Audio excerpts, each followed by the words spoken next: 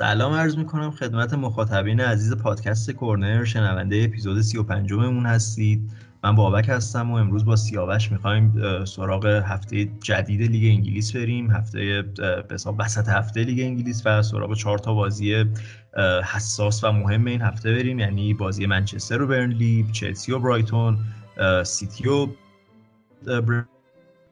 مین ایونت هفته لیورپول و لستر سیتی و دیگه ببینیم که تو این بازی‌ها چه گذشت. سیاوش چطوری؟ من خوبم، تو چطوری؟ منم سلام میکنم به شنونده‌های عزیز. این که آخرین اپیزود 2021 مون رو ضبط کنیم و صحبت کنیم راجع به بازی‌هایی که وسط هفته توی پرمیر لیگ بود و اتفاقات جالبی که رقم خورد و تایتل ریسی که احتمالاً یه مسیر جالبی به خودش گرفته باشه این فصل از اینجا.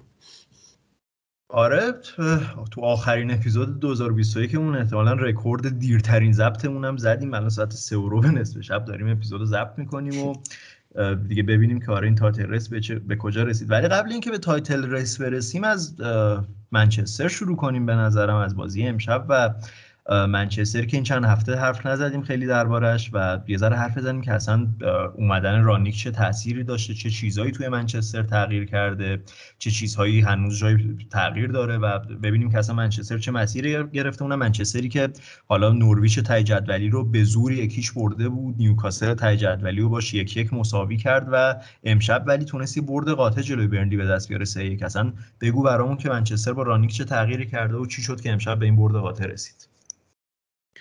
آره، واکنش ما هم خیلی با فاصله کمیه. هم 2 ساعت پیش فکر کنم، 1-2 ساعت پیش بود که بازی تموم شد و بازی بود که یه برد خیلی ضروری بود برای راگنیک و تیمش، از این جهت که بعد از اون حالا راگنیک نسبتا شروع خوبی داشت توی اون 3 تا بازی اول، یعنی خب برد جلوی کریستال پالاس که خب خیلی مثبت بود. بعدش با یانگ بویز عملاً یه بازی تشریفاتی و خیلی اکسپریمنتال بود. یه برد 1-0 جلوی نورویچ داشتن که حالا اون هم باز نیمه دوم عملکرد خوبی نداشتن. خود راگنیک هم از نیمه دوم اون بازی راضی نبود و بعد جلوی نیوکاسل بازی که کردن خب اصلا در حد و انتظارهایی که از تیم راگنیک میره نبود. اصلا این چیزی نبود که راگنیک از تیمش میخواست. هیچ کنترلی منچستر یونایتد توی بازی توی زمین نیوکاسل نداشت. نیوکاسل خیلی فرصت برای گل زدن داشت. اگه نگیم که مثلا یه امتیاز حقش بود، شاید 3 امتیاز هم قطعا حقش بود و برای همین فشار خیلی روی منچستر زیاد بود. خصوصا اینکه مثلا یه کسی مثل گری نویل اومده بود انتقاد کرده بود از رونالدو و برونو فرناندز برای اینکه اون شخصیت اون کاراکتر رهبری که باید نشون نمیدن، بیشتر انگار یه سری بچه قرزنن توی زمین و اینا. خیلی فشار روی منچستر زیاد بود. حالا برونو فرناندز که محروم شده بود به خاطر کارت زردی که گرفته بود، 5 اخطار شده بود و محروم شده بود از بازی امشب و حتی یه مقداری سیستم راگنیک هم زیر سوال رفته بود، یعنی اینکه شاید مثلا این سیستم به در پرمیر لیگ نمیخوره و از این صحبت‌ها که اصولا انگلیسی‌ها خوراکشونه. یعنی تا یه مربی خارجی میاد پرمیر لیگو جواب نمیگیره یه کوچولو سری میگن که این سیستم به درد پرمیر لیگ نمیخوره و این تو فوتبال انگلیس جواب نمیده و اینها، که خیلی هم حالا شاید حرفای درستی نباشه. ولی راگنیک خب سیستمش رو تغییر نداد، چند تا تغییر توی نفراتش داد. ما بازگشت شاه رو داشتیم توی این بازی، فیکس بودن کاوانی رو داشتیم که خیلی اصلا حضور کاوانی خیلی تاثیر میذاره روی توی ترکیب منچستر و توی اصلا مود بازیکن‌ها توی زمین، به خاطر اینکه کاوانی بازیکنی نیست که تایمش رو به قور زدن و ناراحت بودن بگذرونه. بیشتر سعی میکنه که جبران کنه، بازیکن جنگنده با وجود سن بالایی که داره، دوندگی خیلی خوبی داره و اون کاراکتری که راگنیک توی تیمش میخواد. و خب تونستن تو نیمه اول 3 تا گل بزنن، حالا کلیشیت نتونستن حفظ کنن. ولی حالا بخوایم راجع به این بازی حرف بزنیم، راجع به اینکه چه نکاتی جالب بود از طرف راگنیک و اینکه شکل تیم چجوری بود، حالا جدا از اون پرس و اون سعی در اون بازپسگیری یه توپ توی زمین حریف، یه چیزی که راجع به جایگیری بازیکن‌ها برای من خیلی جالب بود، اون جایگیری فول بک ها و وینگرامون بود. ببین چون تو این سیستم 4-2-2-2 خب ما میدونیم که خیلی شاید وینگر به اون معنی که بازیکنایی باشن که عرض به بازی بدن نداریم، یعنی ما بیشتر هافک‌های هجومی داریم و بعد هافک‌های دفاعی داریم و بعد اون مهاجمین رو داریم.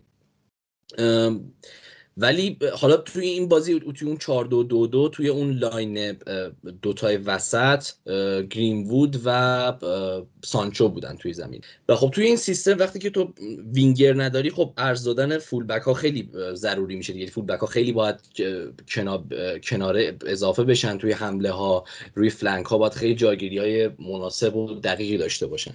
ولی توی این بازی حالا چیزی که جالب بود این بود که ما اتفاقا سانچو و گرین‌وود رو بیشتر اتفاقا توی ارز می‌دیدیم، یعنی لب خط می‌دیدیم. یعنی سانچو و گرین‌وود بیشتر اتفاقا وظیفه ارز دادن به بازی رو داشتن و این جایگیریشون اجازه میداد به شاه و وان بیساکا، حالا به خصوص شاه، برای اینکه یه مقدار داخلی تر بازی کنن، اینورتد تر بازی کنن و بیشتر توی اون نیم فضا بتونن صاحب توپ بشن و موقعیت ایجاد کنن، که به نظرم شاید بهترین بازی فصل خودش تا به اینجا انجام داده بود. یعنی ما یه بازی خیلی مفید رو دیدیم از لوک شاه.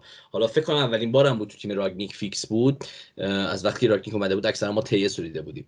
خب با جایگیری‌های خیلی خوب توی مناطق بالای زمین برنلی داشت، توپگیری‌های خیلی خوبی داشت، نفوذهایی که با پا به توپ خودش داشت خیلی میتونست فضا ایجاد کنه برای سانچو که روی همین نفوذها و روی همین پاس‌ها سانچو تونست به گل برسه. حالا گل سانچو رو هم گل به خودی حساب کردن، ولی خب حالا ما بیایم بگیم که اون گل سانچو دیگه.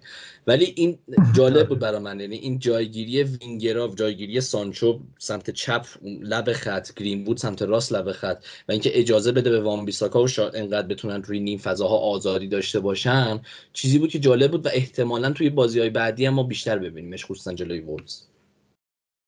آره، حالا یه سری بازیکن‌ها بودن که ما همیشه قبل اینکه اصلا خب همون اپیزود اولی که داشتیم رو رانیک صحبت می‌کردیم که چه چیزایی قرار در ببینیم ازش، انتظارایی داریم ازش، با این اسکواد به اصلا قرار به نظرمون چه ترکیبی بچینه و اینا. یه سری بازیکن‌ها بودن که مثلا بهشون شک داشتیم همیشه. مثلا یکی همین لوکشا بود که ما یه ذره به شک داشتیم، فکر می‌کردیم الکس تلس بتونه اون جاشو بگیره، ولی خب دیدیم که لوکشا تو این بازی که بهش رسید تونست چقدر خوب از فرصت استفاده کنه، واقعا بازی فوق‌العاده‌ای نشون بده. حالا آرون ون بیساکا خیلی اونقدر امشب عملکرد قابل توجهی نداشت، ولی عملکرد بدی هم در کل نداشت. ولی یه بازیکنی رو اگه بخوام خیلی مشخص کنیم، به نظرم اسکات مک‌تامینیه که چقدر خوب داره با رانیک فیت میشه و چقدر به کار رانیک تو این سیستم داره میاد، چقدر اون انتظاری که رانیک از یک هافبک داره رو خوب داره انجام میده. آره، مک‌تامینی خیلی فکر کنم تنها هافبکی بوده که در طی این ترکیب‌های مختلفی که راگنیک امتحان کرده همیشه مک‌تامینی فیکس بوده توی ترکیبش. یعنی حالا ما دیدیم که فردو مک‌تامینی داشته توی ترکیبش، امشب مک‌تامینی ماتیچو داشت، ولی مک‌تامینی همیشه جایگاه ثابتی داشته و از همون بازی اول، از همون بازی کریستال پالاس تا الان هم مک‌تامینی خیلی نقش مهمی داشته برای اون بازبسگیریایی که راگنیک میخواد، برای اون کانتر پرسایی که راگنیک دنبالشه. خیلی فکر کنم اگه بخوایم دنبال کنیم آمارشو، خیلی آمارای خوبی داشته باشه لحاظ اینکه چقدر توپو تو زمین حریف میتونه پس بگیره و امشب توی بازی با برنلی دقیقاً همچین عملکردی داشت. و همینطور یه خاصیت خیلی خوبی که داره اینی که قدرت نفوذهاش واقعا فوق العاده است. یعنی حالا ماتیچ طبیعتاً عقب‌تر از مک‌تامینی بازی میکنه، مک‌تامینی مقدار آزادی بیشتری برای حمله داره، ولی خب 3 تا شوت فوق العاده زد امشب که حالا یه گل زد، یه دونه شوت دیگه زد که خب تیرک شد و ریباندش رونالدو گل کرد، یه دونه دیگه هم تو نیمه دوم زد که اونم خیلی خطرناک بود و دروازه‌بان برنلی سیوش کرد. ولی واقعا فوق العاده است و به شدت خوش استیله. یعنی من و تو داشتیم میگفتیم چقدر این آدم اصلا نگاه کردنش لذت بخش، چقدر خوش استیل شوت میزنه و چقدر شوتاش همش خطرناکه. و جالب شوتاش هم اونقدی محکم نیست، همشون با بغل پا میزنه ولی خیلی دقیق و اصلا خیلی شوتای خطرناکی میزنه مک‌تامینی.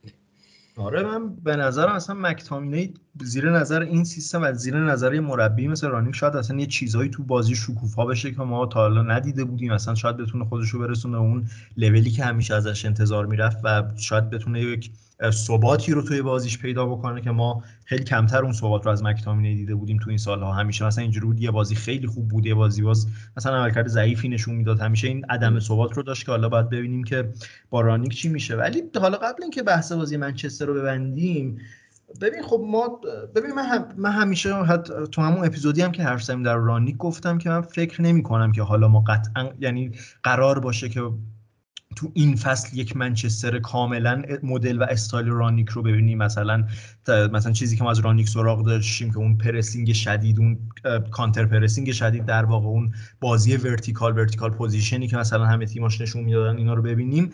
من تو اون اپیزودم فکر کنم جفتمون به این نظر رسیدیم که قرار نیست قاعدتا این فصل همچین تیمی رو ببینیم. یعنی کاری که در نهایت رانیک میکنه اینه که سعی بکنه یک بالانسی رو ایجاد بکنه که حالا تیم هم از لحاظ دفاعی بتونه بهتر بشه، هم یه ذره ساختار تیم یونایتد بهتر بشه که بتونه حداقل بیاد واسه اون رده چهارم و سهمیه چمپیونز لیگ بجنگه.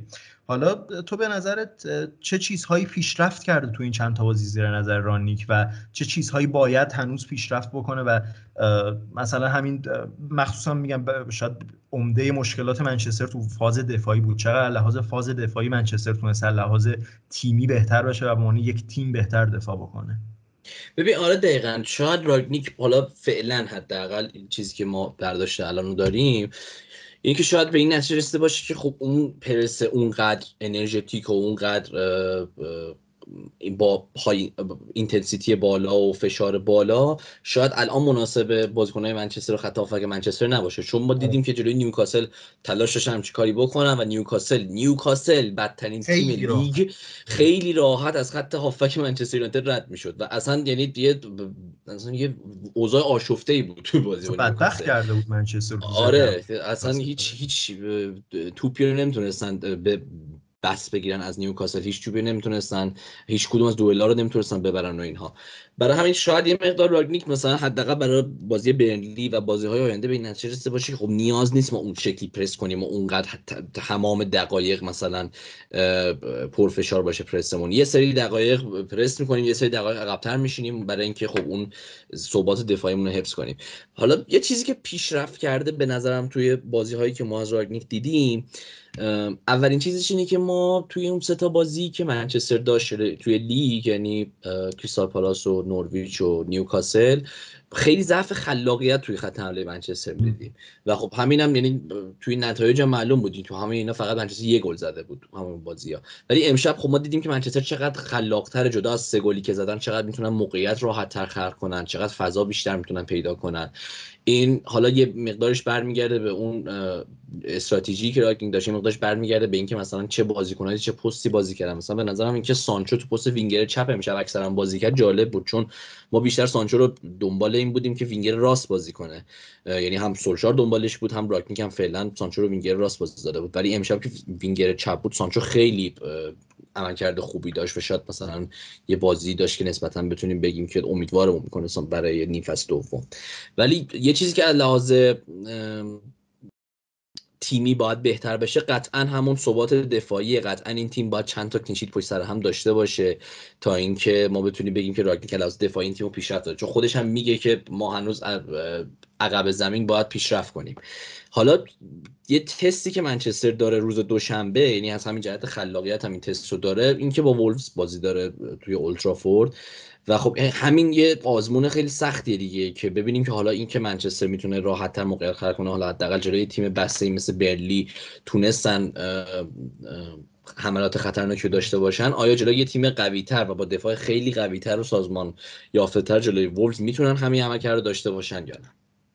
آره دیگه حالا باید ببینیم چه اتفاقی میفته. منم فقط در اون سبک بازی رانیک اینو بگم که منم به نظرم آره با توجه به اسکوادی که الان دستشه و بازیکن‌هایی که داره خیلی سخته که بتونه اون سبک بازی خودش رو اجرا بکنه، به خصوص دقیقاً به خاطر اون مشکلی که تو خط هافبک گفتی با بازیکنایی مثل فرد و ماتیچی که اینقدر الان پاورسنگ گذاشت و اصلا بازیکنی نیست که بخواد پرس بکنه. خیلی سخته که اون سبک کانتر پرسینگ رو بخوای اجرا بکنی. حتی با بازیکنی مثل مگوایر در خط دفاع خیلی باز سخته که بتونی اون به حساب خط دفاع رو چند متر بالاتر از اون چیزی که همیشه بوده بیاری، بتونی مثلا شد قاعدتاً اون سبک بازی باید اون خط دفاع روی نیمه مستقر باشه دیگه، باید خیلی تیم بالاتر بازی بکنه و با وجود بازیکنایی که الان تو اسکواد منچستر هستن شاید یه ذره این سبک بازی سخت باشه.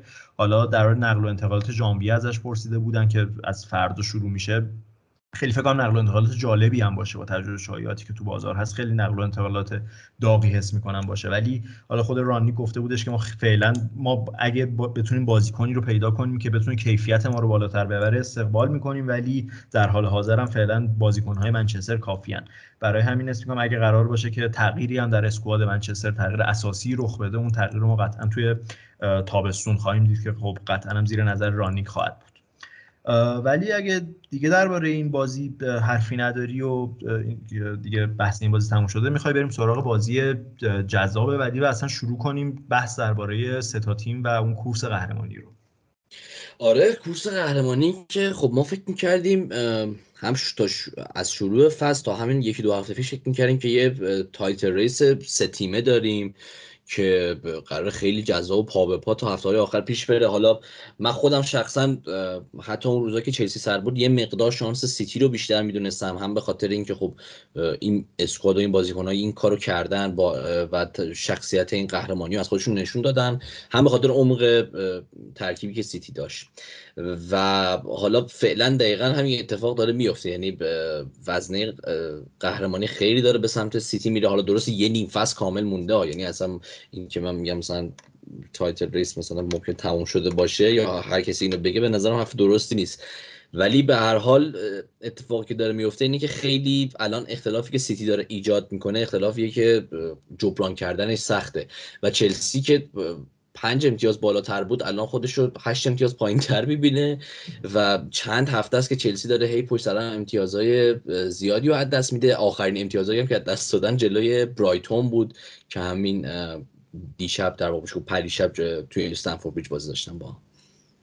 آره ببین، من الان بخوام در چلسی شروع کنم باید مرثیه بخونم در واقع، یعنی اینجوری که ما رو با بدبختیامون تنها بذاریم، چون واقعا چلسی داره به سمت و سوی بدی میره فصلش با اتفاقاتی هم که داره براش میفته. آره ببین، قبل اینکه اصلا بخوام در بازی شروع کنم و دیگه کلا بخوایم وارد بازی‌های این سه تا تیم بشیم، منم بخوام در تایتل ریس زرا صحبت کنم. آره ببین، دقیقاً به نظر میاد تایتل ریسی باشه که خیلی قرار نزدیک باشه، ولی اتفاقی که مثل شاید تمام سالهای گذشته افتاد اینه که پپ گواردیولا و منچستر سیتی تو باکسینگ دی یه ذره دارن دوباره خودشون رو جدا میکنن از بقیه مدعیان. یعنی این اتفاقی بود که ما در فصل‌های قبلی هم دیده بودیم، در فصل پیش دیده بودیم، در 2 فصل قبلش دیده بودیم که چقدر سیتی تو باکسینگ دی بود که اصلا تونست اون قهرمانی خودش رو به دست بیاره، اونجا بود که تونست اون تایم دسامبر و ژانویه است که خودشون رو قشنگ جدا میکنن از بعد. آره قشنگ خودش رو جدا میکنه و حالا این در سالهای قبلی خب همیشه خودش رو جدا میکرد و این فصل شاید یک سری عوامل خارجی و غیر فوتبالی هم به نظر من دخیل بود و مهمترینش هم دقیقاً کرونا بود، چون چلسی و لیورپول جفتشون تیمایی بودن که به شدت با کرونا درگیر شدن، خیلی افراد کرونایی زیادی رو دارن. چلسی لیورپول که اصلا یه بازیش کنسل شد به خاطر کرونا، چلسی هنوز مثلا توماس ورنر به خاطر کرونا هنوز نتونسته به اسکواد برگرده. ولی از اونور سیتی با تیمی بودش که نه مصدوم زیادی داده، نه اصلا بازیکنی با کرونایی به خصوصی داشته، اصلا درگیر نبوده با کرونا و این شاید به نظر من خیلی نکته مهمی بود که بتونه تو باکسینگ دی و تو این فشار بازی‌ها تا اینجا خیلی عملکرد بهتری از خودش نشون بده. ولی منم دقیقاً آره مثل تو اصلا نمیگم تموم شده این تایتل ریس. یعنی ببین آره درست الان مثلا اختلاف چلسی با سیتی شده 8 امتیاز، اختلاف لیورپول با سیتی میتونه 6 امتیاز باشه با اون اگه اون یه دونه بازی کمتر شو لیورپول بتونه ببره، ولی که فکر کنم یه دونه بازیش هم جلوی لیدز بود اگه اشتباه نکنم.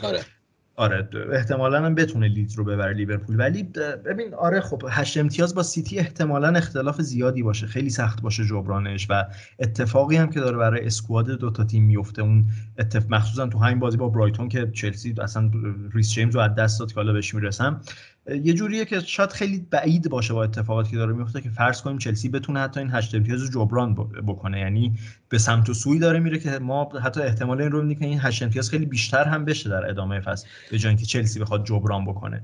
ولی یه چیزی هم عجیبه آخه ببین، چون مثلا حالا ما لیورپول رو انتظار داشتیم که به خاطر اون کم بوده بازیکن روی نیمکت، یعنی کم بوده بازیکن با کیفیت روی نیمکت، خب یعنی اگه یه چیز لیورپول رو مثلا بخواد آسیب بزنه بهش و عقب ببرتش از سایت رس اینه. ولی چلسی رو اتفاقا یعنی همه صحبتش این بود که خب عمق اسکواد بالایی داره، مثلا قوی داره، یعنی خیلی ترکیبی داره که میتونه چرخش زیادی داشته باشه توی بازیکن‌های استارترش. خیلی توخیل میتونه سیستم‌های چرخشی استفاده کنه. یعنی مثلا ساول نیگوز اومده تو این تیم و حتی اصلا زیاد دقایق زیادی هم بهش بازی نمیرسه. منتها یه جوری دیگه کرونا آسیب زد به این تیم که حتی تیم مثل چلسی هم الان بازیکن کم داره برای اینکه اون کیفیت خودشون نشون بده. آره الان دقیقاً خب پس وارد بحث چلسی بشم و آره ببین دقیقاً همین حرفی که زدی اول فصل دقیقاً حرف هممون این بودش که ما فکر میکنیم که اون لیورپوله که یه ذره لحاظ عمق اسکواد و بازیکن‌های روی نیمکت مشکل داره و این چلسیه که اتفاقاً خیلی لحاظ اون عمق اسکواد نزدیک‌تره به سیتی، خیلی عمق بالایی داره. ولی الان که نگاه میکنیم به ترکیب خب میبینیم که تییاگو سیلوا که مصدوم شده، حالا فعلا چند تا بازی ممکن نباشه.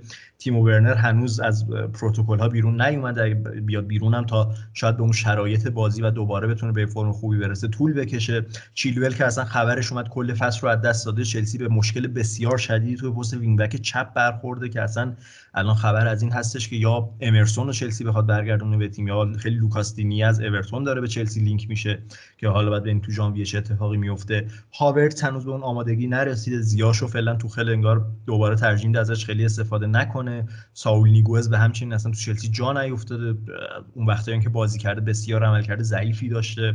تو خط دفاع مثلا ما دفاع وسط دیگه تقریبا چلسی نداره، یعنی غیر چالوبا هم مثلا تو بازی با برایتون مجبور شد واسه اولین بار تو این فصل بیاد تو پست دفاع وسط بازی بکنه، یعنی اون حساب مرکزی ترین پست دفاع سه نفره رو داشته باشه و اولین بار بود که تو این فصلش هم داشت همچین کاری میکرد چالوبا.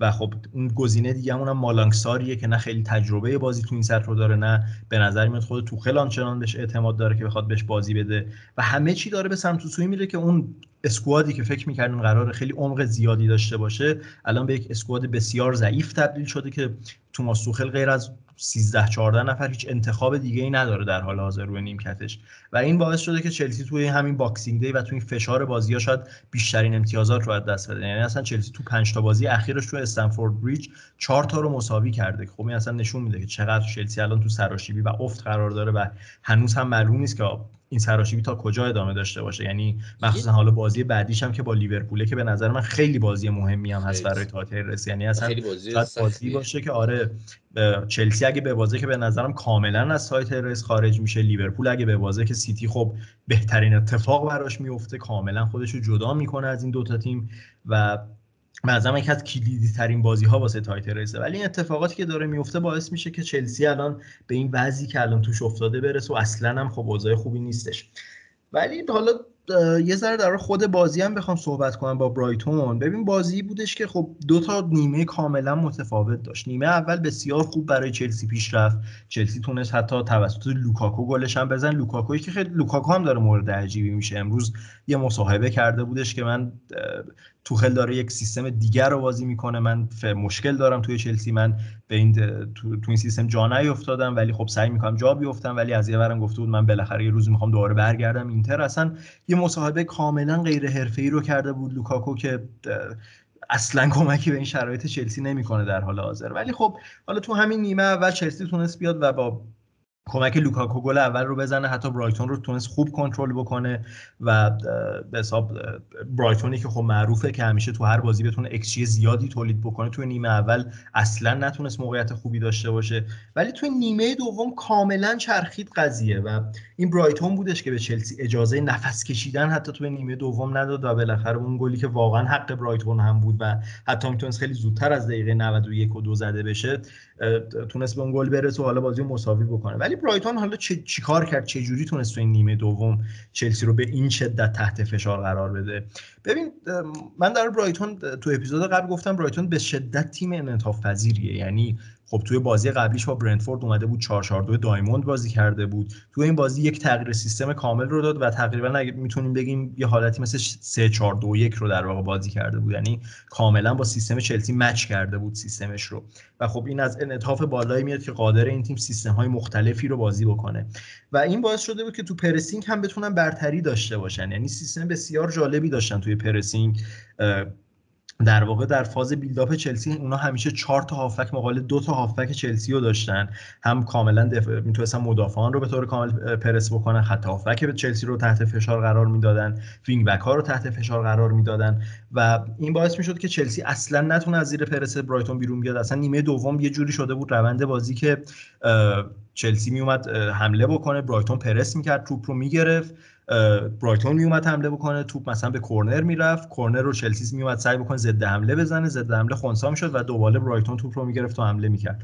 یه روند یه به حساب توی لوپ تکراری افتاده بود چلسی توی این بازی که توی نیمه دوم اصلا نمیتونست از این به حساب از این چرخه بیرون بیاد و یه دو تا ضد حمله خوبی هم که زد به لطف آقای هاتسون اودوی بود که موقعیت 2 به تک رو نتونست توپ رو برسونه به میسون مانت و چلسی که شاید اگه اون گل دوم رو میزد میتونست برنده این بازی باشه، نتونست بزنه و خب چوبش هم خورد و بازی 1-1 شد. ولی خب دقیقاً برایتون با همین قدرتی که در پرسینگ داشت، قدرتی که ما میدونستیم برایتون در پرسینگ داره همیشه و با گیم پلن خوبی که داشت تونستش که چلسی رو به شدت در نیمه دوم خنثی بکنه و تحت فشار قرار بده و بالاخره اون موزی هم که داشت برسه. به حالا یه چیزی هم راجع به چلسی هست، حالا با وجود یعنی با اعتصاب این که ما همه قبول دارن که این شرایط که چلسی داره واقعا شرایط خاصیه و خیلی هم لطمه زده، ولی جدا از اینها یه مقدار شاید بگیم مشکلات چلسی از قبل از این موارد کرونا و مسئولیت رو به وجود اومد. یعنی از اون باخت بازی با وستهام فکر کنم همه چی شروع شد، از اون شکستی که تو زمین وستهام داشتن و بعد اون تساوی که با اون بازی آخر گروهشون داشتن که من الان اسم تیم حریفشون رو یادم نیست، با زنیت داشت. با زنیت. مساوی که با زنیت داشتن و رتبه اول گروهشون رو از دست دادن. یعنی از اون موقع قبل از اینها حدودا یه ماه پیش ما یه سری نشونه‌های افت چلسی و یه سری نشونه‌های شاید خستگی توی بازیکناشو می‌دیدیم، با وجود اینکه چلسی میتونه خیلی چرخشی بازی کنه ولی ما این ضعف رو داشتیم توی بازیکناش و توی اون آمادگی تیم توخل میدیدیم که اون تسلط همیشگی روی بازی‌ها ندارن. ولی خب شرایطی هم که پیشرفته خب کمکی نکرده که از اون وضعیت در بیان دیگه، بدتر هم توش فرو رفتن. آره دقیقاً، یعنی از همون موقع ببین میگم این همش به این به نظرم برمیگرده که اون اسکوادی که ما فکر می‌کردیم قراره یکی از قوی‌ترین اسکوادهای اروپا باشه، الان می‌بینیم که چقدر باگ زیاد داره و چقدر حفره زیاد داره تو اون اسکواد. شاید مهمترین مشکل چلسی هم توی خط هافبکش باشه که حالا میسون مانت و کوواچیچ و جورجینیو هستن کلا تو این پست، سالنیگوزی که اصلا کلا مثلا این قرار نیست ازش استفاده بشه، لوفتوس چیکی که هیچ وقت ثبات توی بازیش نداشته، یه بازی خوب بوده یه بازی بد بوده، بعدم که مصدوم شد و کلا دیگه خارج شد از ترکیب و خود کانته‌ای که مستعد مصدومیت‌های بسیاریه، همین فصل هم خیلی از بازی‌ها رو از دست داده، کوواچیچ هم به همچنین، این جورجینیو مثلا بوده خیلی فشار زیادی بهش اومده، مثلا تو همین پست خط هافک خیلی چلسی مشکلات فراوانی داشته.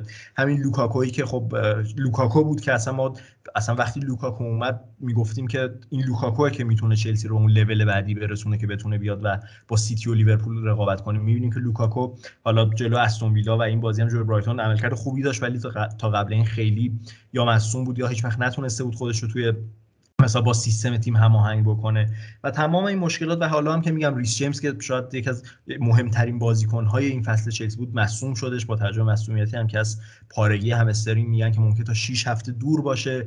کریستیانسن الان دوباره مصدوم شده، مشکل کمرداری. تییاگو سیلوایی رو داریم که نمیتونه در همه بازی‌ها حاضر باشه و انقدر این اسکواد از این نظر به باگ‌ها و مشکلات زیادی برخورده که میگم توخل یه جوری شده که در این 10 تا بازی اخیر در هر بازی مثلا فقط 13 یا 14 بازیکن برای استفاده داشته و این میگم هر چقدر که میگم مارینا گرانوفسکایا به اون مدیر ورزشی چلسی ازش تمجید بشه به خاطر عملکرد نقل و انتقالاتیش، ولی هر چقدر که از این ور تصمیمات خوبی هم گرفته، از اون ور به نظر میاد که اون اشتباهات همیشگیش رو هم تکرار کرده و تصمیمات اشتباهش رو هم به همون اندازه تو این پنجره و کلا این مدت گرفته برای اسکواد چلسی. آره حالا هر چقدر که اسکواد چلسی اوضاعش بده، الان اسکواد منچستر سیتی از اون طرف واقعا درخشانه. یعنی کاملا شرایط برعکسی رو داره. منچستر سیتی میتونه به زمین برنتفورد بره، یکی از سخت‌ترین زمینایی که توی لیگ ممکنه توش بری، و لیورپول رفت اونجا و یه بازی خیلی سختی رو داشت توی تساوی 3-3. و منچستر سیتی میتونه بره اونجا و ریاض محرز، استرلینگ، گوندوغان 1 دقیقه هم بازی نکنن، منچستر سیتی یه دونه تعویض هم نکنه تو طول 90 دقیقه 93 دقیقه‌ای که بازی کردن و بتونه بازی رو 1-0 ببره. یعنی این یادمون بیاد اول فصل که ما داشتیم میگفتیم که خب اگر سیتی هری کین رو بگیره راحت میتونه قهرمان بشه، اگر هری کین رو نگیره خب خیلی سختی داره. هری کین رو نگرفتن، مهاجم نوک ندارن، فران تورس هم الان خب فروختن به بارسلونا و بدون مهاجم تیم منچستر سیتی هم بهترین خط حمله لیگو داره، هم فکر کنم بهترین خط دفاع رو داره و اصلا از همه جوره واقعا داره میتازونه تیم گواردیولا. و خب گواردیولا همیشه خودش میگفت، یعنی میگفتش که مشکلی که ما قرار، یعنی اگر ما قرار مشکلی داشته باشیم از نداشتن مهاجممون نیست و اگر هم قرار باشه ببریم از اینکه مثلا تیممون پر هافک و پر بازیکن خلاقه هم نیست، از مدلی که بازی میکنیم. و تو دقیقا میتونی توی تیم گواردیولا ببینی که چقدر همین اینکه همه بازیکن‌ها درک کاملی دارن از این سیستم، چقدر همه بازیکن‌ها میدونن که جایگیریاشون توی زمین چجوری باشه، چه شکلی میتونن یه تیمی مثل برنتفورد رو توی زمین خودشون حبس کنن. یعنی تیمی مثل برنتفورد خب تیم خطرناکیه، تیم مصفر، یعنی تیمی که با وجودی که سال اولشون برگشتن به پرمیر لیگ ولی تیمی که خطرناکه، تیمی که آرسنال رو برده، تیمی که 3 گل تونسته به لیورپول بزنه، تیمی که چلسی اینجا وقتی که به پیروزی رسید 1-0 اصلا هممون میگفتیم که خب چقدر مثلا خوش شانسی داشت چلسی تو دقایق آخر بازی و چقدر مقاومت از خودشون نشون دادن که زیر فشار برنتفورد مثلا گل نخوردن. هیچ کدوم از این لحظات رو برنتفورد نتونست جلوی منچستر سیتی خلق کنه. یعنی تو قطعا نیاز داری که یه سری لحظات بتونی فشار ایجاد کنی، یه سری مومنتوما داشته باشی جلوی منچستر سیتی. به غیر از 3 دقیقه که اونم حدودا یه چند دقیقه قبل از گل اول منچستر سیتی بود، هیچ جا بازیکن‌های سیتی اجازه به ارتباط گیری خط هافک برنتفورد با خط حملهشون ندادن. یعنی اون 3 نفری که برنتفورد توی خط هافکش داشت توی این بازی، اونیکا، ینسن و باپتیسته، یعنی این 3 نفر کاملا ارتباطشون با آیوان تونی و ویسا قطع شده بود و به غیر از واقعا چند تا موقعیت کوچولو، یه دونه روی ضربه کورنر، موقعیت چندانی برنتفورد نتونست گیرش بیاد توی بازی که به شدت نیاز داشت روی این ضربات ایستگاهی، روی این ضد حمله بخواد به دروازه سیتی فشار ایجاد کنه. ولی یه خطرناک‌ترین موقعیتشون همون توپی بود که کانسلو روی خط برگردون و 50 ثانیه بعد اون توپ تبدیل شد به گل منچستر سیتی. و بعد از اون با وجود اینکه برنتفورد علاوه دفاعی عملکرد خوبی داشت، بازی بسته‌ای رو از خودش نشون داد، خیلی تمایلی به پرس کردن منچستر سیتی نداشت و همین باعث شده بود که سیتی خب یه دقایقی 80 آمار 81% مالکیت رو داشته باشه. با وجود اینکه نه موقعیت چندانی هم به منچستر سیتی در ادامه بازی ندادن ولی خودشون نتونستن موقعیت ایجاد کنن و سیتی نسبتاً یه برد راحت رو به دست آورد بدون هیچ تعویضی. حالا یه گل هم لاپورت زد اون دقایق پایانی که خیلی میلیمتری آفساید گرفته شد، ولی واقعا برد راحتی داشت، برد پرگل و آنچنان قاطعی نبود. اون خط حمله آتشینی که ما همیشه از شاگردان گواردیولا سراغ داریم ندیدیم توی این بازی، ولی بردی بود که امتیاز بسیار ارزشمند رو برای گواردیولا داشت. آره و میگم دقیقاً هم این عملکرد سیتی واسه این خیلی برای منم برجسته بود که دقیقاً برنتفورد اصلا تیم دست و پا بسته هیچ وقت نبوده، تیمی بوده که حتی جلوی همونجور که خود گفتی جلوی تیمای بزرگ حتی تونسته مالکیت خوبی داشته باشه، موقعیت‌های زیادی ایجاد کنه و با این بازی که سیتی جلوی برنتفورد کرد به نظر میاد که دقیقاً الان سیتی در بهترین زمان فصل، در بهترین فرمشه و در کمترین مصدومیت‌های ممکن رو هم داره و این دلیلیه که سیتی الان شده آنچه که داریم می‌بینیم و این اختلاف امتیازی رو ایجاد کرده. آره و حالا یه نکته‌ای هم که راجع به سیتی هست اینه که خب ما داریم الان میگیم که سیتی چقدر دفاع قدرتمندی داره و چقدر موقعیت ساختن جلوی مقابل سیتی کار سختیه. دلیلش واقعا همین چیزیه که گواردیولا هم چند هفته پیش گفته بود توی یکی از کنفرانس‌هاش، گفته بود که دلیل ثبات ما، دلیل این استیبیلیتی که ما داریم توپه. یعنی ما با این شیوه حفظ توپمون همینطوری هم میتونیم خیلی خوب دفاع بکنیم، یعنی همینطوری هم خیلی خوب وقتی که ما داریم توپ میگردونیم بازیکنامون جایگیری خیلی درستی دارن برای اینکه هر موقع توپ از دست بدیم حداقل 3 نفر داشته باشیم که بتونن کانتر پرس کنن و توپو پس بگیرن. و با این مدل چرخش توپ و این کانتر پرس و این بازپسگیری که سیتی داره خب واقعا فرصت ایجاد کردن جلوش سخته. یعنی آرسنال روز شنبه واقعا بازی سختی خواهد داشت، با وجودی که آرسنال روی فرم خوبیه، بازیکنای خطرناکی داره که میتونن به دفاع سیتی لطمه بزنن، همه اینا رو ما انتظار داریم، ولی بازم به نظرم سیتی در نهایت یه برد نسبتا راحت رو جلوی آرسنال داشته باشه. یعنی مثلا یه مثال این قدرت منچستر سیتی یه دقایقی قبل از گل اولشون به لستر، دو تا بازی قبلیشون که یه حدود مثلا 2 دقیقه و 40 ثانیه فقط دارن حمله میکنن، توپو از دست میدن، توپو میگیرن، دوباره موقعیت ایجاد میکنن و واقعا فوق العاده است. یعنی واقعا تماشای بازی سیتی فوق العاده است و جلوی آرسنال هم قطعا این بازی دیدنی ازشون میبینیم.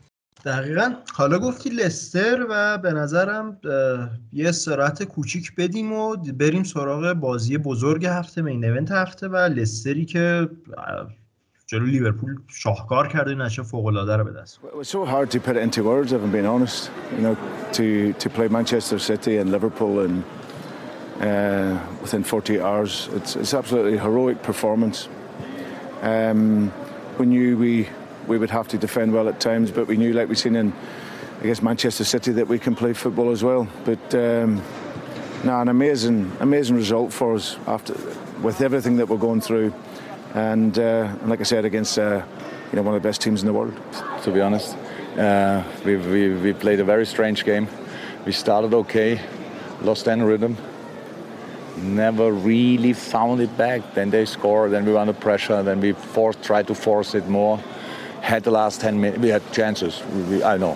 So they had one shot on goal and scored. That's fine, but the reason for the defeat is clear on our side tonight. Even Leicester, and I said to everybody from Leicester team after the game, well deserved, because in the situation they had to play 2 days ago, they had to fight through this really intense period, and they did well. They did really well. If we play better, if we play like we are able to play, I think we would have been still the winner. But if and when is not really interesting tonight. So we didn't do good enough to beat Leicester, and that's why they deserve to win. خب برسیم به بازی بزرگ هفته، بازی لستر و لیورپول. بازی که خیلی با شگفتی همراه بود. یعنی برخلاف انتظار و چیزی که هممون فکر می‌کردیم، لستر یه پیروزی جلوی لیورپول به دست آورد، پیروزی که خیلی ارزشمند بود برای لستر از خیلی جهات. واقعا میتونه یه ترنینگ پوینت توی فصل تیم راجرز باشه و اصلا انتظار نمی‌داشت. یعنی با اون خط دفاعی که لستر سیتی دیده بودیم تو چند هفته اخیر، هم دقیقاً خب 2 روز قبل از این بازی با منچستر سیتی بازی کرده بودن و 6 گل رو دریافت کرده بودن و اون فضاحت رو توی دفاعشون دیده بودیم، اصلا انتظار نداشتیم که بیان جلوی لیورپول کلین شیت کنن و بازی رو ببرن. آره ببین این بازی خیلی جالب بود از لحاظ آماری، دقیقاً برعکس بازی سیتی بود. یعنی بازی سیتی برنتفورد اینجوری بودش که خب سیتی هم مالکیت خیلی زیادی توی بازی داشت، هم ایکس جی زیادی تونسته بود نسبت به برنتفورد خلق بکنه و در نهایت هم یکیش تونست ببره. این بازی کاملا برعکس بود. یعنی هم لیورپول خب مالکیت بیشتری داشت روی این بازی، 63% مالکیت داشت، هم ایکس جی بالایی تونست خلق کنه 2.3، ولی خب یکیش به لستر باخت بازی رو. و ببین اگر لحاظ آماری بخوایم نگاه کنیم به بازی، خب فکر هم دقیقاً این فکر رو می‌کنیم که خب حق لیورپول بوده ببره، لیورپول خیلی بهتر بوده. ولی چیزی که ما به چشم دیدیم و خود کلوب هم بعد بازی بهش اذعان داشت، لیورپول اصلاً تو اون سطحی که همیشه نشون میداد نبود و لستر بسیار بازی خوبی داشت و حتی میتونیم بگیم که حقش واقعاً این برد هم بود.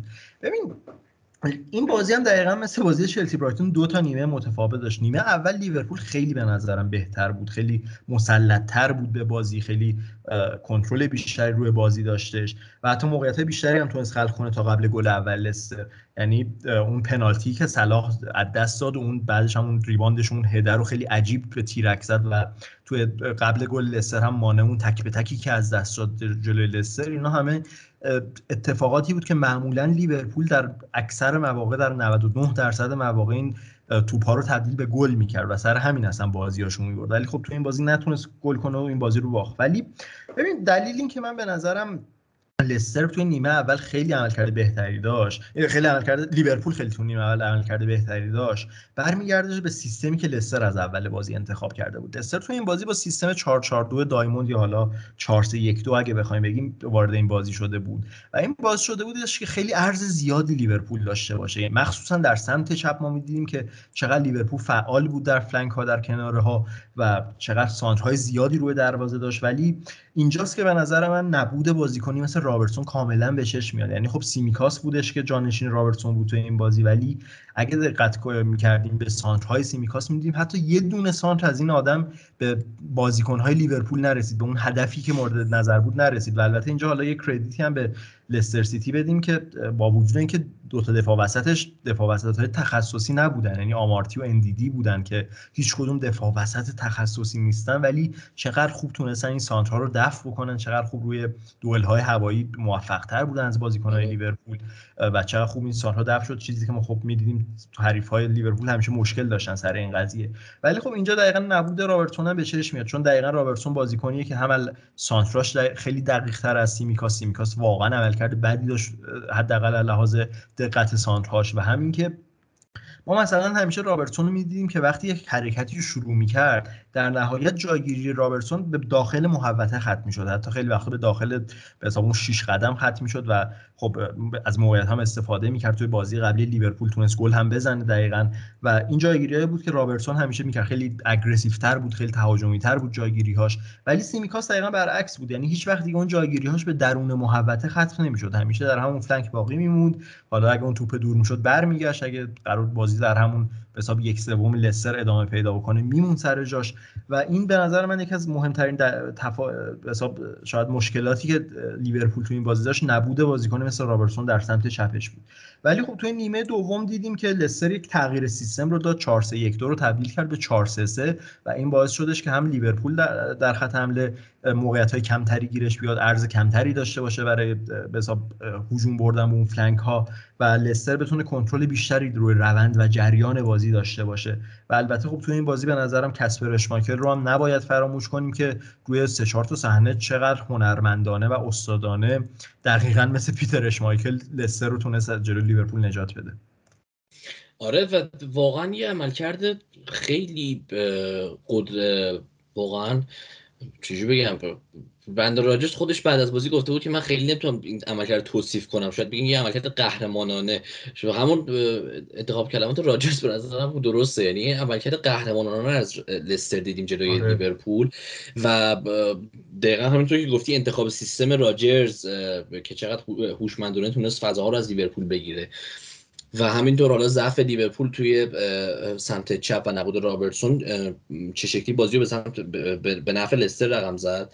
که و حالا جدا از اینها واقعا خب لستر یه دوندگی خیلی بالایی داشت، یه جنگندگی خیلی خاصی از بازیکنان لستر دیدیم که تا حالا این فصل من حداقل از بازیکنان لستر ندیده بودم و یه جورایی مود ورزشگاه و مود همه بازیکن‌ها بعد از اون پنالتی صلاح عوض شد. یعنی شاید اگه اون پنالتی گل میشد لیورپول میره با وجود همه اون ضعف‌ها میرفت و بازی رو میبرد، ولی اون پنالتی که در واقع خورد به تیرک و از دست رفت برای لیورپول اصلا همه چی عوض شد. اصلا جوی که توی ورزشگاه لستر بود اصلا جو فوق‌العاده‌ای بود که باعث شد لستر انقدر خوب با کمک هواداراش هم بتونه یه همچین عملکردی داشته باشه. و لیورپول واقعا عملکرد خیلی لختی رو داشت، یعنی ما اصلا اون ریتم همیشگی لیورپول رو نمیدیدیم.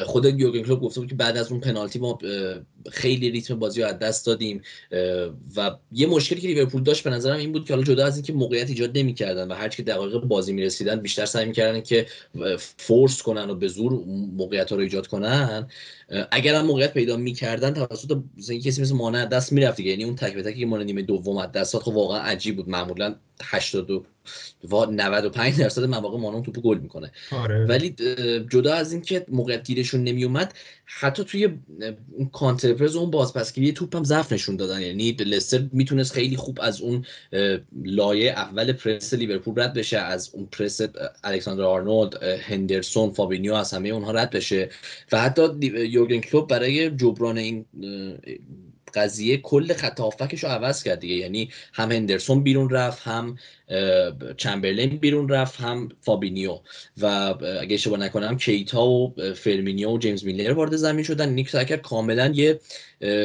تازگی و یه انرژی دیگه‌ای به خط هافکش بده برای اینکه حداقل از این پرس بتونن استفاده کنن، ولی باز هم توی دوئلا ناموفق بودن و خیلی از دوئلا رو لستر میبرد، میتونست از فضای پشت دفاعی لیورپول استفاده کنه یا اگر نمیتونستن رد بشن حداقل خطا میگرفتن و این چیزی بود که خیلی ریتم بازی رو از لیورپول میگرفت و مشکل بزرگی داشت. حالا بازی واقعا فوق‌العاده‌ای قرار باشه، بازی یک شنبه لیورپول و چلسی، از این جهت که خیلی غیر قابل پیش بینی. من نمیدونم که آیا لیورپول این همین عملکرد رو نشون میده یا کاملا یه ریاکشن و یه واکنش خیلی لیورپولی از شاگردای کلوب ببینیم. آیا چلسی با وجود همه مشکلاتش میتونه یه عملکرد بی‌نقص جلوی لیورپول داشته باشه؟ چون واقعا باید بی‌نقص باشی جلوی لیورپول برای اینکه بتونی یه همچین بردی رو به دست بیاری، یا اینکه نه مثلا اون ضعفایی که چلسی داره، اون کمبودایی که الان داره کار دستش میده. خیلی بازیه که به نظرم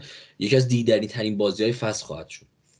آره منم نظرم همین. حالا من شخصا خودم با توجه فرم و وضعیتی که الان چلسی گرفتارشه شانس لیورپول رو بیشتر میدونم، ولی خب نباید یادمون بره بازی هم تو استنفورد بریج و هر حال تو خونه چلسیه، جو به نفع چلسیه و خیلی بازی رو دقیقاً خیلی بازی غیر قابل پیش بینی و دقیقاً مهمی هم هست دیگه. یعنی میگم با اینکه لیورپول الان اگه اون بازی عقب مونده‌ش هم ببره و بشه 6 امتیاز، احتمال لیورپول در طول فصل خیلی بهتر از چلسی بتونه سیتی رو تحت فشار بذاره. نباید هم فراموش کنیم که چلسی هیچ وقت این ترکیب و این بازیکن‌ها تجربه همچین کورسی رو توی قهرمانی لیگ نداشتن، ولی خب لیورپول عادت داره کاملا به این کورس، به این فشار کورس قهرمانی عادت داره برخلاف چلسی و این به نظر مزیتیه که لیورپول نسبت به چلسی داره و اگه بتونه چلسی رو ببره که کاملا خودش رو توی کورس و نزدیک به سیتی نگه میداره. ولی خب اگه هر نتیجه غیر از برد لیورپول اتفاق بیفته یه ذره این نتیجه به نفع سیتی خواهد بود. یعنی سیتی به نظر من فقط باید بشینه و منتظر این باشه که لیورپول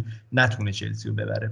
حالا من به نظرم از اونجایی که نصف فصلم گذشته و ما هم یه دید بهتری نسبت به کورس قهرمانی داریم، یه به حساب اشراف بیشتری نسبت به کورس قهرمانی و وضعیت تیم‌ها در حال حاضر داریم، میخوای حالا که نیم فصل هم شده نظرت چیه؟ یه پیش بینی خیلی کوچیکی هم داشته باشیم درباره تاپ 4 و قهرمان لیگ و حالا آخر فصل برگردیم به این اپیزودو ببینیم که پیش بینیامون درست در اومده یا نه.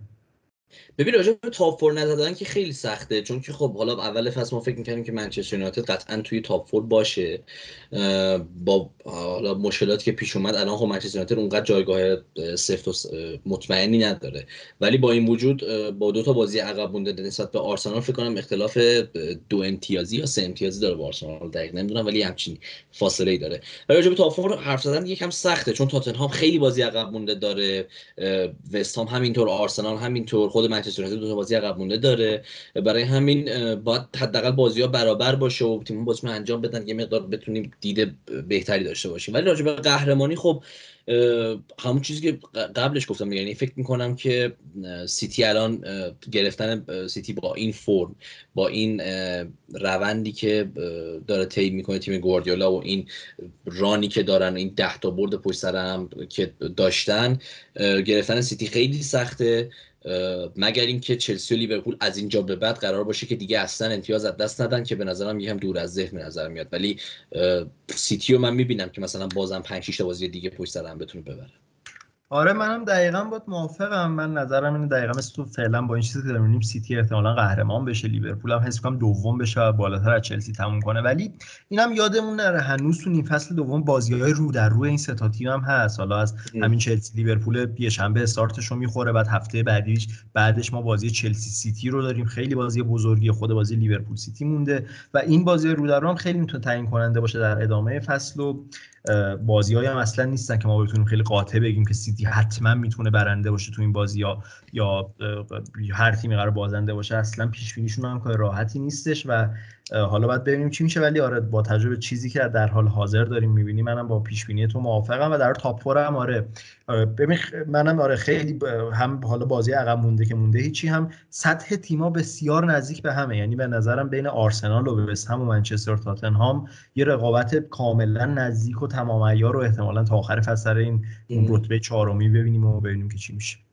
نه آره واقعا سر رتبه 4 واقعا فصل فوق العاده خواهیم داشت و فکر نمی کنم که چیزی باشه که مثلا اون جایگاه 4 تا حداقل تا هفته 36 هفته مشخص بشه. به نظرم دقیقاً همین چیزی که تو میگی، کیفیت تیم ها، پیشرفتی تاتنهام داره با کنته میکنه، پیشرفتی که قطعا منچستر زیر نظر راگنیک خواهد داشت و همینطور وست هام که خب داریم میبینیم چقدر خوبه، آرسنال که اگر این فرمو ادامه بده حتما جزو مدعیای 4 شدن هست. برای همین به نظرم تا هفته‌های پایانی اون رقابت داغ و سر 4 ما داشته باشیم، حتی اگه مثلا تکلیف قهرمان مشخص شده باشه، ولی این طرف خیلی قضیه جذاب. آره شما هم حتما حالا پیش بینیتون رو برامون بنویسید توی کامنت ها و بنویسید که چه انتظاری از این فصل لیگ جزیره در ادامه دارید و فکر میکنید که در ادامه قرار چه اتفاقاتی بیفته و تو بازی چلسی لیورپول به نظرتون قرار چه اتفاقاتی بیفته. خیلی خب دیگه اگه در مورد این هفته جذاب لیگ جزیره هم حرفی نداریم دیگه میخواین اپیزودم تموم کنیم که خب دیگه حالا تو این تایمی که لیگ تعطیل بودن ما خب 2 تا اپیزود مختص و خیلی مفصل و ویژه راجع به پرمیر لیگ داشتیم. فکر میکنم با این اوضاعی که لالیگا داره هفته دیگه هم بازم اختصاصی راجع به پرمیر لیگ باشه اپیزودمون، چون با این وضع کیسای مثبت کرونا که هی داره توی باشگاه هر روز پیدا میشه، من فکر نمی‌کنم بازی زیادی توی لالیگا داشته باشیم. بازی بارسلونا که احتمالاً لغو بشه، فعلا خبری ازش نیست، ولی نمیدونم با چه عقل سلیمی امکان داره که اون بازی برگزار بشه با این آماری که بارسلونا داره از لحاظ کووید. اتلتیکو هم خب مشکلات زیادی داره، خود سیمون هم فکر کنم کرونا گرفته توی اتلتیکو.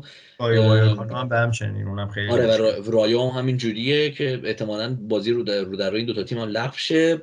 از اون طرف رئال هم هر روز داره کیس مثبت پیدا میکنه، برای همین من فکر میکنم که ما هفته دیگه هم روز دوشنبه بازم راجع به پرمیر لیگ مفصل صحبت کنیم که 2 تا بازی شاهکار داریم دیگه، شنبه و یک شنبه. منم امیدوارم لذت برده باشین از این اپیزود و مثل همیشه هم که ما رو میتونید با آیدی کورنر آندرلاین پادکست در تمام شبکه‌های اجتماعی و پلتفرم‌های صوتی پیدا بکنید و اگر هم که فکر میکنید که ما محتوای خوب و قابل ارائه تولید میکنیم که لطفا ما رو مثل همیشه به دوستان خودتون معرفی بکنید. دیگه امیدوارم لذت برده باشید، آخر هفته خوبی داشته باشید. خدا نگهدار.